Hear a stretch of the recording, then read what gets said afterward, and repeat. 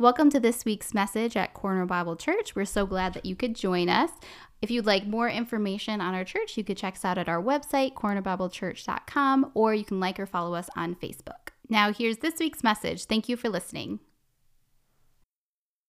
We've been in Luke chapter 8 for a couple weeks now. We're actually going to finish it up this morning. We'll be in verses 40 through 56. Luke 8, 40 through 56.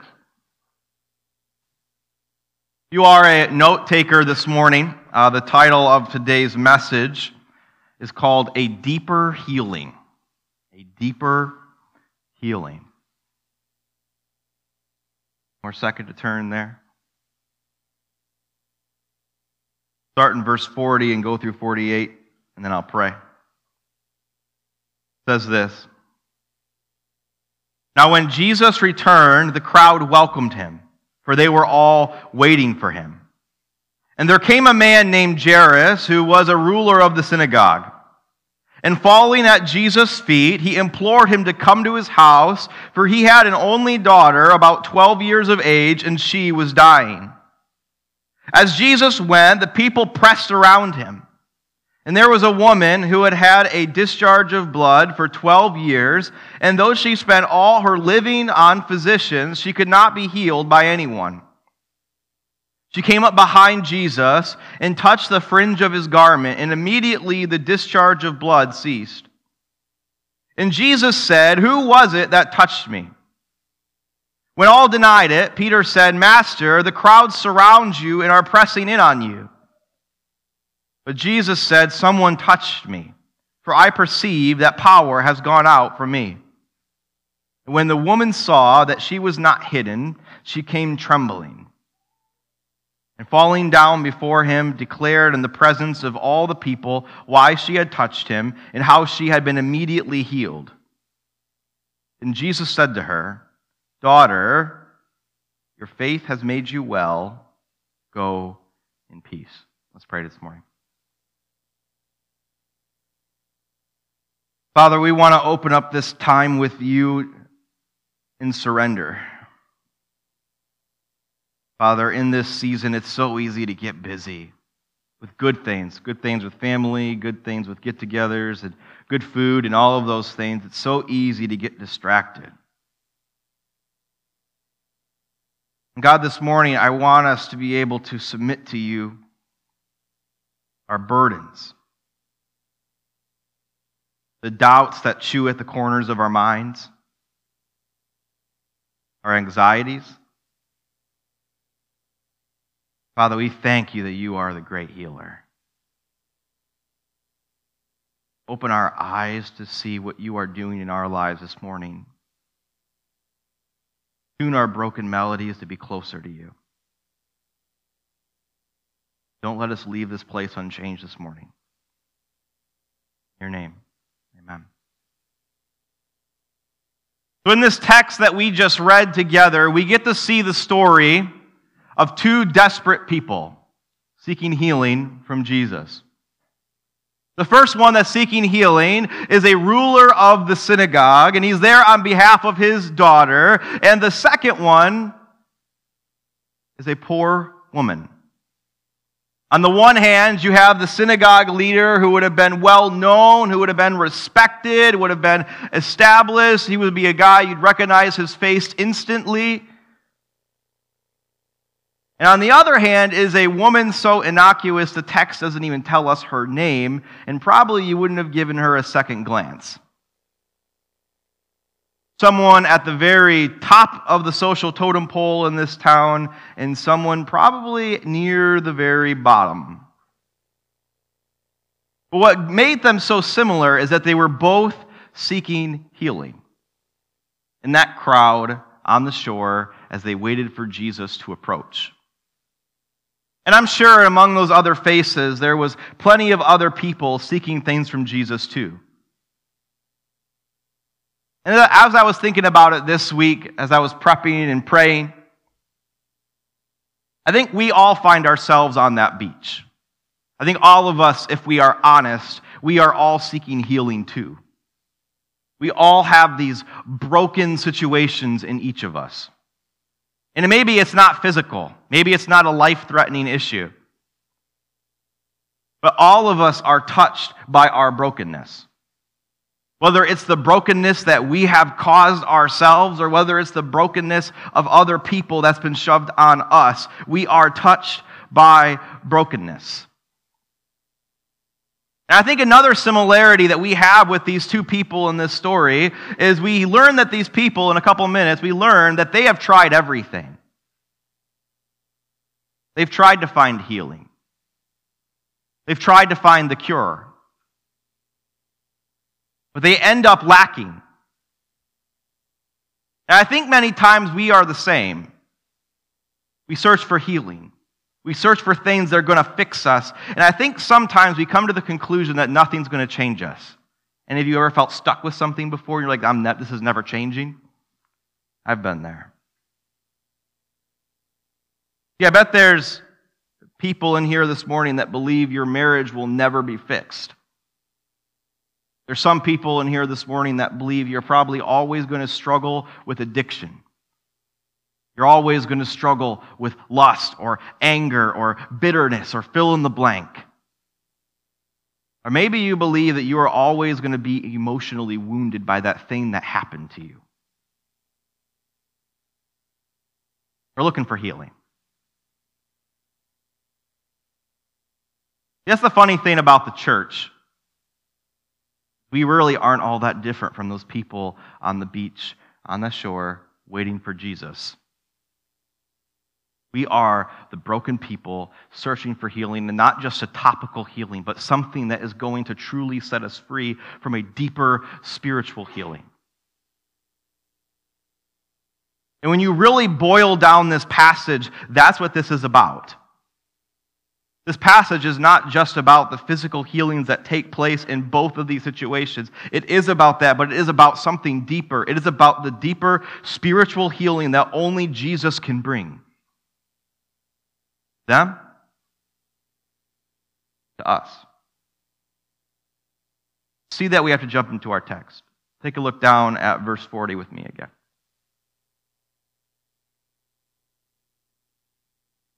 It says, "Now when Jesus returned, the crowd welcomed him, for they were waiting for him. And there came a man by name of Jairus, who was a ruler of the synagogue, and falling at Jesus' feet, he implored him to come to his house, for he had an only daughter, about 12 years of age, and she was dying." We're introduced back to the text here, and Jesus is coming back across the Sea of Galilee. If you remember last week, Pastor Dave did an awesome job. He was talking about when Jesus healed the demon-possessed man over in the land of the Gerasenes. And we were talking about that, how this man was set free from that demonic spirit. And now Jesus is coming back, and people have caught word that Jesus is coming back, and everyone is waiting for that boat. There's a bunch of needs. And what Luke does in this story is he points out one specific man by the name of Jairus who is there, and he gives us one key detail about him. He's the ruler of a synagogue, and he falls at Jesus' feet begging for help. And I think this is an important detail, because we have to remember something, is that Jesus is not super popular with the religious folk. He's not super popular with them. In fact, they're trying to kill him right now. They're planning to kill him right now. So if you are a part of the established church in this world, in this context, you are very socially pressured to keep your distance from Jesus. You're pressured to keep your distance from Jesus. But this man is at a point in his life where he doesn't care about the social pressure anymore. He just wants to help his daughter. You ever get to those points in your life where you don't care, you're so desperate for help that you don't care where it comes from anymore? You're like, I need to fix this thing.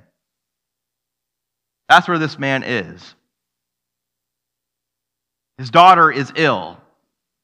We don't know how long this process has been, whether it's been sudden or whether it's been a long time, but my guess is he's probably a pretty good dad. He's been trying. He's probably called all the doctors. Probably called all the physicians. He's tried all the essential oils. He did everything. But none of it worked. His daughter is on the brink of death.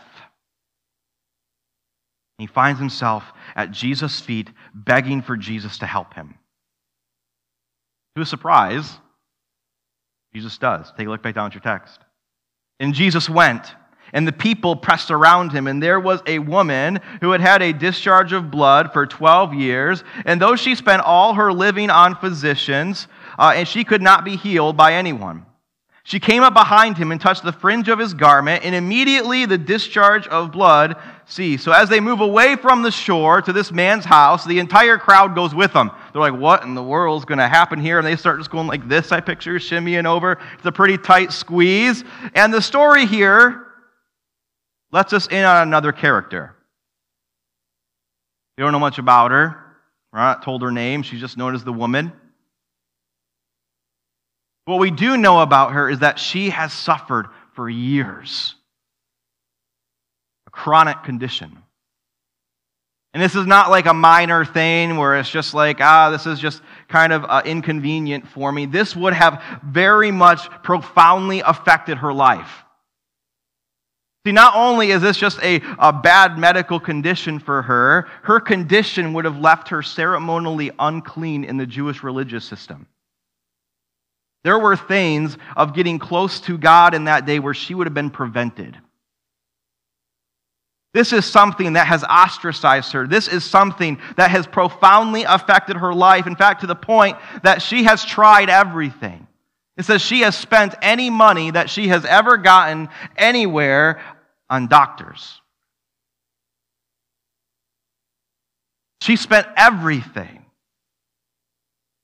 When she hears that Jesus' boat is coming across that Sea of Galilee, she wanted to make sure she was in that group that was going to have a chance for help. And I picture as everybody's shimmying across, she's busting her way through the crowd, and I just picture her lunging and getting the fringe of his garment. It probably wasn't that dramatic. That's my idea. If I was writing The Chosen, that's what I would do, right? And she falls and hits him. And to her surprise, immediately it's healed. Immediately, this thing that has affected her life, that has probably severed relationships, has severed her community with her church, has severed everything, is healed, taken care of. She probably feels relief in this moment, but the thing that also happens as soon as she gets healed, is that Jesus stops. The whole crowd stops. And it says, and Jesus said, who was it that touched me? When all denied it, Peter said, Master, the crowds surround you and are pressing in on you. But Jesus says, someone touched me, for I perceive that power has gone out from me. And when the woman saw that she was not hidden, she came trembling, falling down before him, and declared in the presence of all the people why she had touched him, and how she had been immediately healed. And Jesus said to her, Daughter, your faith has made you well. Go in peace. Jesus asked, who touched me? Who touched me? This is a crowded situation. I kind of picture it if you're on Black Friday at Target waiting for the doors to open and they come open and you just get shoved, right? And you're like, who shoved me? And you're like, everybody shoved you, right? That's what Peter says. He's like, Jesus, who touched you? There's like 20 guys named Levi right around you. Like, there's a bunch of people. Pick your pick. But for Jesus, this question is rhetorical. He's God. He knows exactly who touched him. He didn't ask the question for his edification. He asked it for the woman. Because here's the thing that's really important about this text, is that Jesus wasn't just after her experiencing a physical, topical healing. He was after a deeper healing, a spiritual healing. And what I love about this text is that it, in one verse, destroys the prosperity, health, and wealth Jesus gospel. It shows it to be a farce. The healing was important. Jesus wanted to physically heal her, but there was a deeper need here. We see the woman falls before Jesus. She falls at Jesus' feet, and maybe she thinks Jesus is going to reverse the healing because she initiated it rather than him. But to her surprise, Jesus gets down on her level. Picture he gets down, he lifts her chin. He says, "Daughter, your faith has made you well. Go in peace." Daughter, your faith has made you well. Go in peace. You look at the Greek here, it literally says, your faith has saved you. Your faith has saved you. See, what Jesus is getting at here is he's saying, daughter, you've been seeking healing everywhere. You've been looking for change everywhere. You've been looking for hope everywhere. And you haven't found it. But daughter, now you have. It's here. You're free. And church, that same message is here today. And it begs us to ask a question that is vital for all of us to ask ourselves as church. Where do you find your healing? Because I think there's a lot of us searching for healing in a lot of different places. Some of us are in the room right now and are suffering, and rather than looking in the mirror and dealing with the things that are going on in our heart, we would much rather avoid it.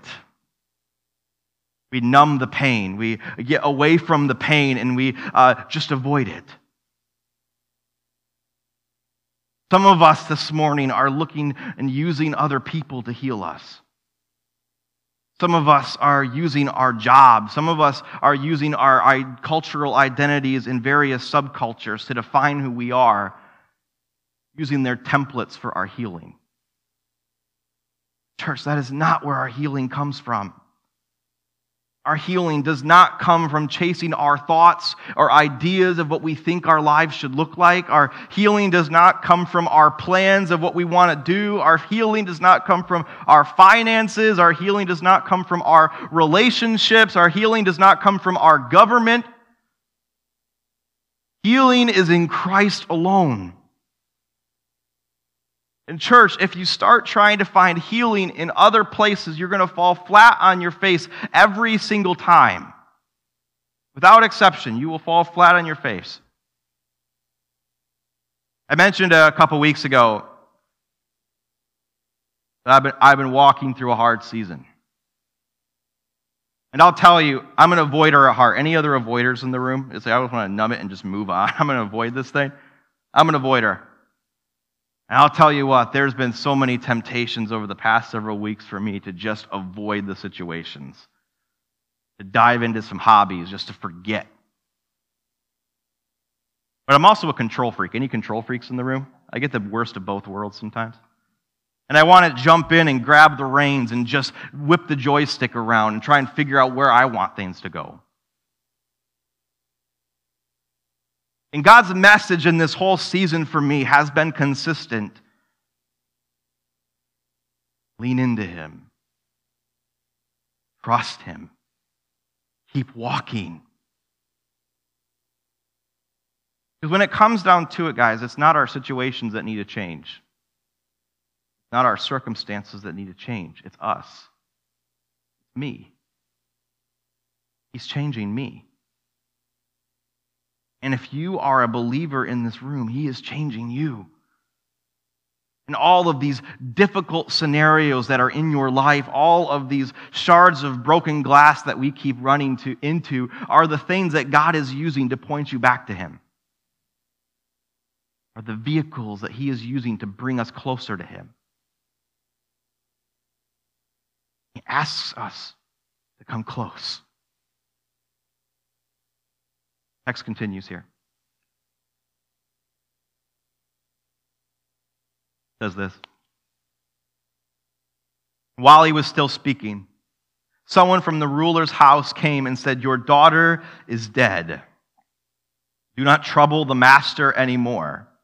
In the midst of this beautiful moment where this woman has now become clean, has become set free, has become healed, all of these big things that are happening, everybody's probably wowed. In the middle of all of this, the crowd opens up for an emissary from this man's home that his daughter is dying, and he says, I'm sorry.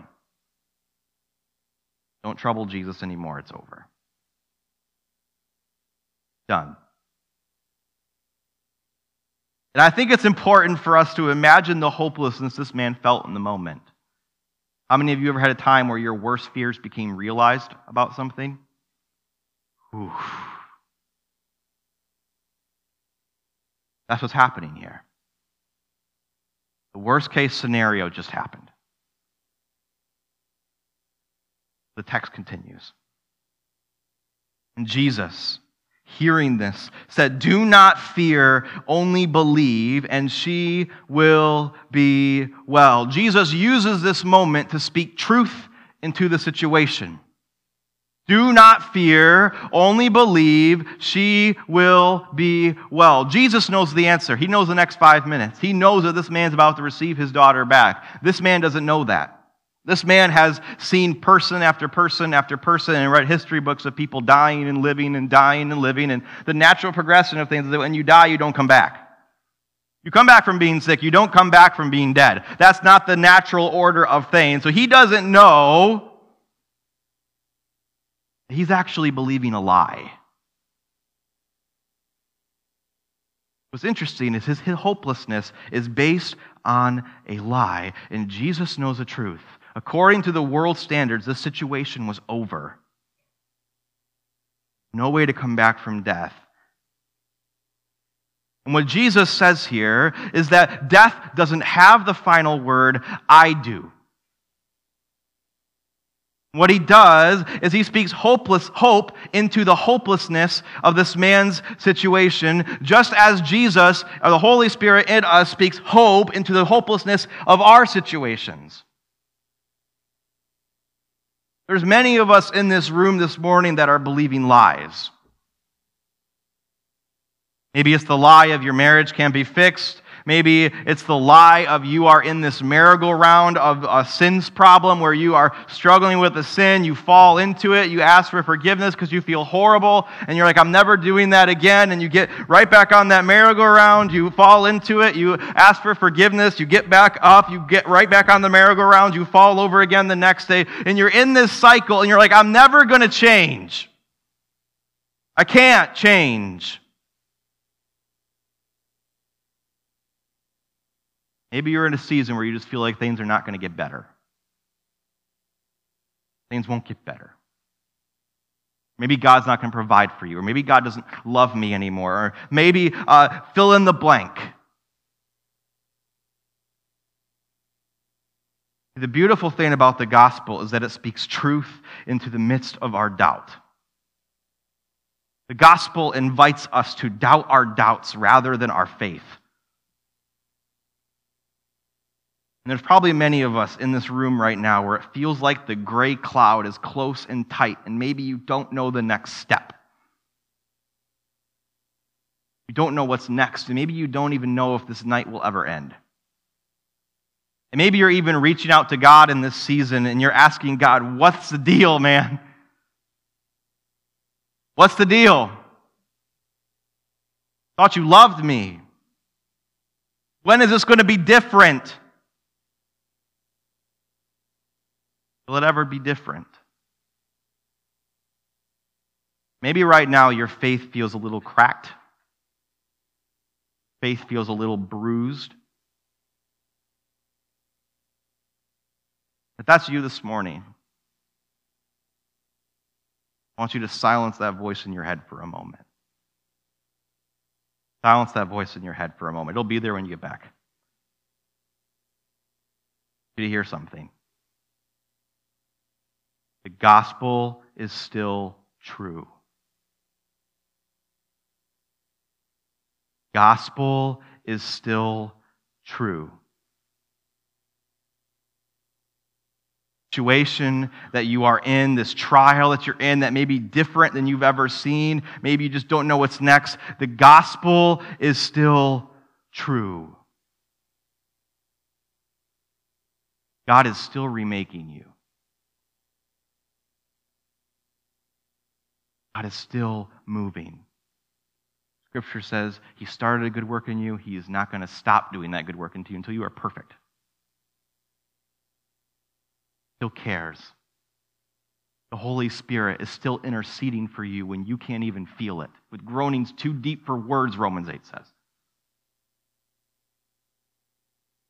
The whole thing is still true.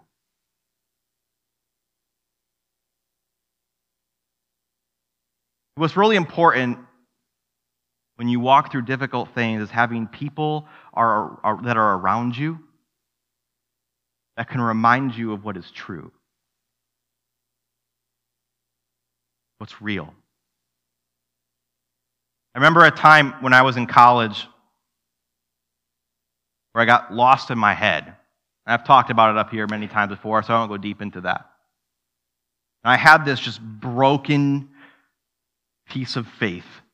I didn't know it was real anymore. I didn't know what was not real. I didn't know if God was real. But it was in that season that I had an amazing group of friends in college that came around me, and they let me borrow some of their faith. So Davis, you don't have a lot of faith right now to stand on. You can borrow some of ours. We moved together. So if you're in here this morning and you don't have a lot of faith right now, you can have some of mine. You can borrow some of mine.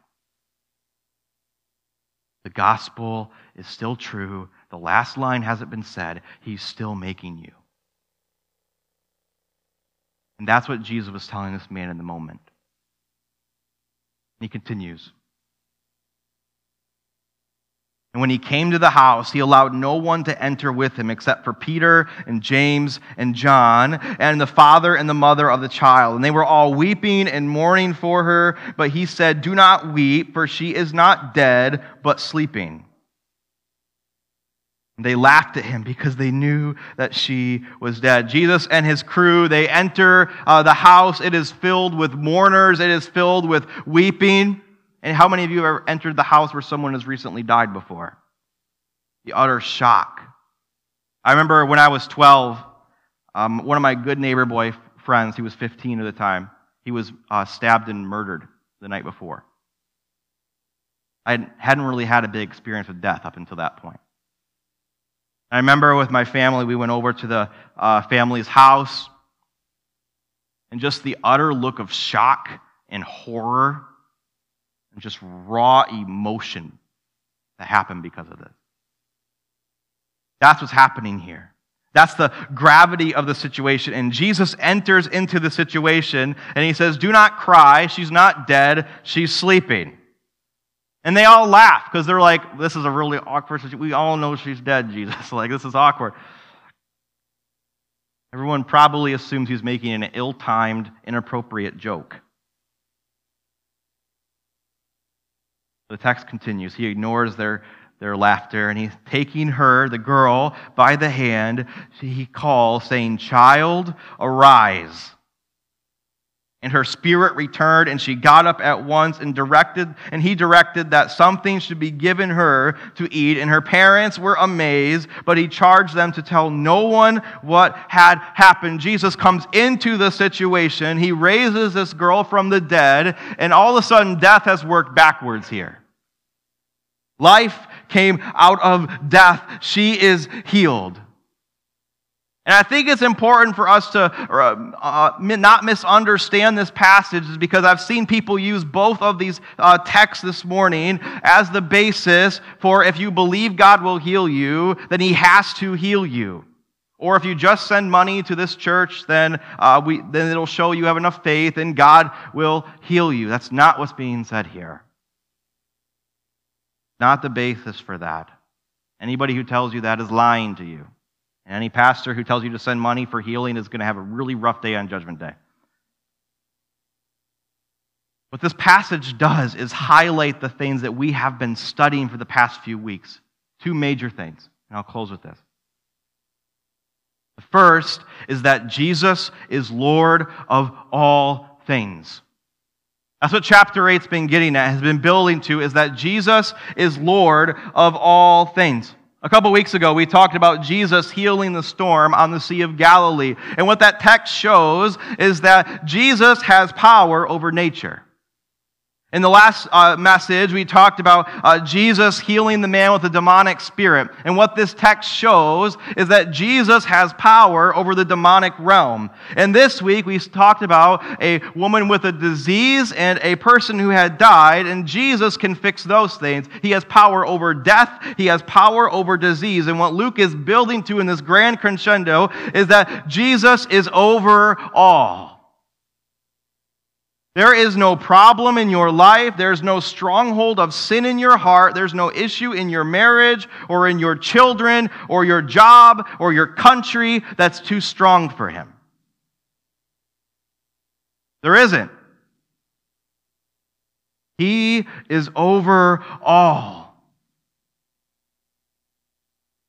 But maybe you're in here this morning, you're like, Davis, I get it. God's all powerful. He can do anything. Like, I totally get it. But why would he help me? He's always felt distant from me. I want to tell you something again. That's a lie from the very pit of hell. He's not distant. He's not far away. We're getting ready to celebrate this Christmas season. And next week, actually, and Christmas is the one truth we need in reference to this lie, is that Christmas is a time where we celebrate the fact that the Word became flesh. That the distant God who made all things, all stars and galaxies and supernovas and all of those things, became man. Became near. Became close. Became killable. And he didn't stop there. He walked all the way to Golgotha, and he died for you on a cross. He bled out so that you could be forgiven while you were still his worst enemy. In fact, Romans 5:10 says, "For if while we were enemies, we were reconciled to God by the death of his Son, how much more, now that we are reconciled, that we have been saved, shall we be saved by his life?" He says, if God was able to forgive you when you were his worst enemy, how much more is God going to take care of us now that we're his children? Not giving up on you. He's over all. And the final thing this text talks about is the importance and the role of faith as we walk this journey with Christ. It's important for us to mention that Jesus is not our last resort. He's not the guy that we're going to call on. He's the emergency eject button. Christ is our first option. He is over all. He is the cornerstone of our faith, the object of our faith. That walking with Christ is not a faith of convenience. In our society, we have this American Christianity that goes to church on Sunday. We might even say, "In God we trust," but if we're really honest, we depend on ourselves a lot. That's not the faith that Jesus is talking about or calling on. He is calling for our desperate faith. The desperate faith that says, "Without you, I don't get my next breath." The desperate faith that says, "Without you, I don't have my next heartbeat." Because that's the reality. Faith that leans on God in the actuality. That every moment that we are alive, that every heartbeat that we have, that every breath that fills our lungs and releases again is a reminder that God's grace is still present and he's not done with you yet. His story is not done in you yet. He's over all. He calls us to walk with him, and that should lead us to worship and awe. Church, I ask as we close here, where do you find your healing? Pray.